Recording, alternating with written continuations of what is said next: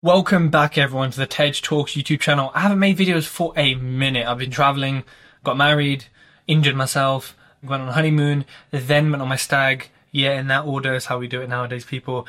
And then I came back and then went to Dubai for a business trip, and now I'm back. So yeah, keep an eye out for my video on Dubai because yeah, I think it's going to be a little different to most videos that you hear about Dubai. So in today's video, as you can see by the title, we're talking about what I would do with £1,000. Now, there's lots of videos like this online, but a lot of them chat a lot of shit, frankly, and sell you a dream. Oh yeah, with £1,000 you can buy 10 buy-to-lets and then you can be financially free. It'll take 7 years, but you can do it with £1,000. You have to raise investment finance.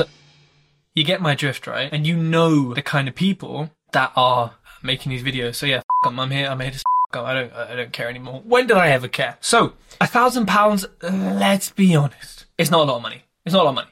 Can you start an Amazon FBA business? Sure. Can you buy some socks and resell them? Sure. Can you go to garage sales, boot sales, and sort of do retail arbitrage and reselling and, yeah, you know, starting small? Of course. So £1,000, whilst it's not a lot of money, actually can be a lot of money depending on what you're going to do with it. Now, in the world of property, it's a tiny amount of money. It will just about, in most cases probably not, cover your legal fees for a transaction. If you're getting a contract written up like a JV agreement, probably going to cost all of £1,000. So you're kind of in a tight situation here with £1,000 in the sense that my first answer is not a lot of money. So, you know, what could you do with £1,000? Keep saving, keep budgeting. Don't try and jump into quite an expensive game with the property without, you know, at least there being a 10,000. Right now, I'm going to make other videos on other amounts. And look, with 5,000, 4,000, you could do rent to rent on the kind of lower end, perhaps in terms of furnishing and agreeing a really good deal. But generally, £1,000 is not a lot of money, yeah? Let's just keep with this theme. So in property,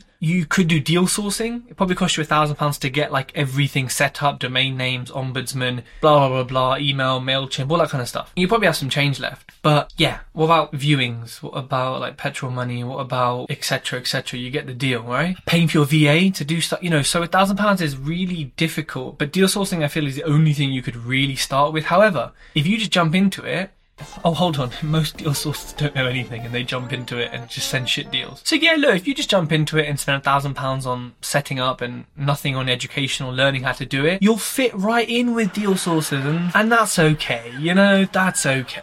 But it's not really what we want. So, gun to my head, and I had to give you an answer of what to do with £1,000. I'd probably say invest it in your number one asset. Yeah, it's cliche. Yeah, everyone says it. But you know the answer. If you don't, I'm about to tell you. Your number one asset is you.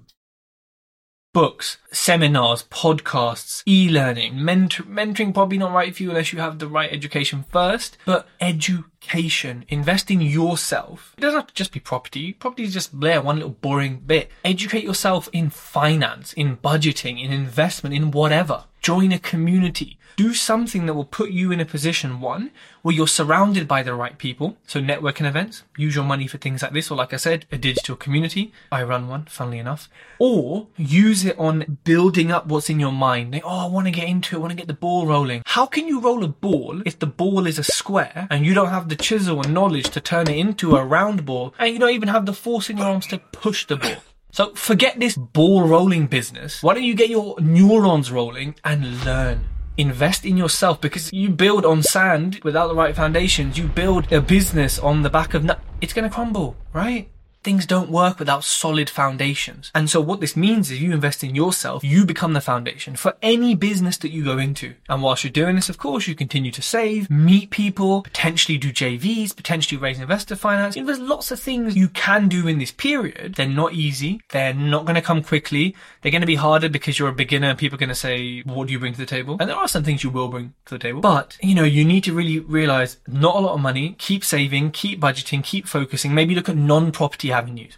There's nothing wrong with doing some FBA or some trading or whatever. None of these things are easy, by the way, but they can be lower cost than property to build up your pot and then come back and say, all right, now I'm going to invest in property. There's nothing wrong with doing that. In fact, I think it's a great strategy. I used to have a recruitment business, you know, did really well, but that's kind of what got me into property almost, or allowed me to. Now, I say to people sometimes, like, even setting up a recruitment business now is probably potentially easier than doing some property things to generate the same kind of money, if not more, to then you can then spend on property, right? So I think with £1,000, we really have to take a hard look at ourselves and say we're not going to do a huge amount. However, why aren't you using social media? Why aren't you on TikTok, Instagram, YouTube? Why aren't you doing this? Why aren't you documenting your journey from, right, I have £1,000. I'm going to track every single penny I spend. I'm going to share it with you with spreadsheets on my screen, right? And let's see what we get, like, you know, what we get up to, how we get there, where we go. Why aren't you starting that? Imagine that. And then in 4 years, when you're doing multi-million-pound deals, people are going to love to follow your journey, right? So if you're setting yourself up for the future and you've got big goals in the future, then why aren't we starting now to document this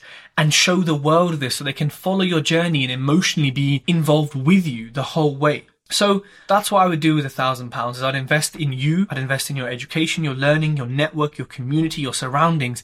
Get yourself in a place where you're then asking, okay, I'm saving, I'm budgeting, cool. But now I need 100 grand for the deals I want to do. So how am I going to get 100 grand? Not am I going to wait 7 years, but you're surrounded by people who are getting money, who are getting loans, right? Who are working with private investors. And then your view, your mindset, your attitude, the thing you're looking for changes. Because you spent £1,000, you don't have to spend that much to get surrounded by these people. Now, I cover a lot of this in my books. I cover a lot of this in my podcasts and on my YouTube. So go and check them out. Make sure you hit like, make sure you hit subscribe, and share this with a friend, because you don't know who you're going to help.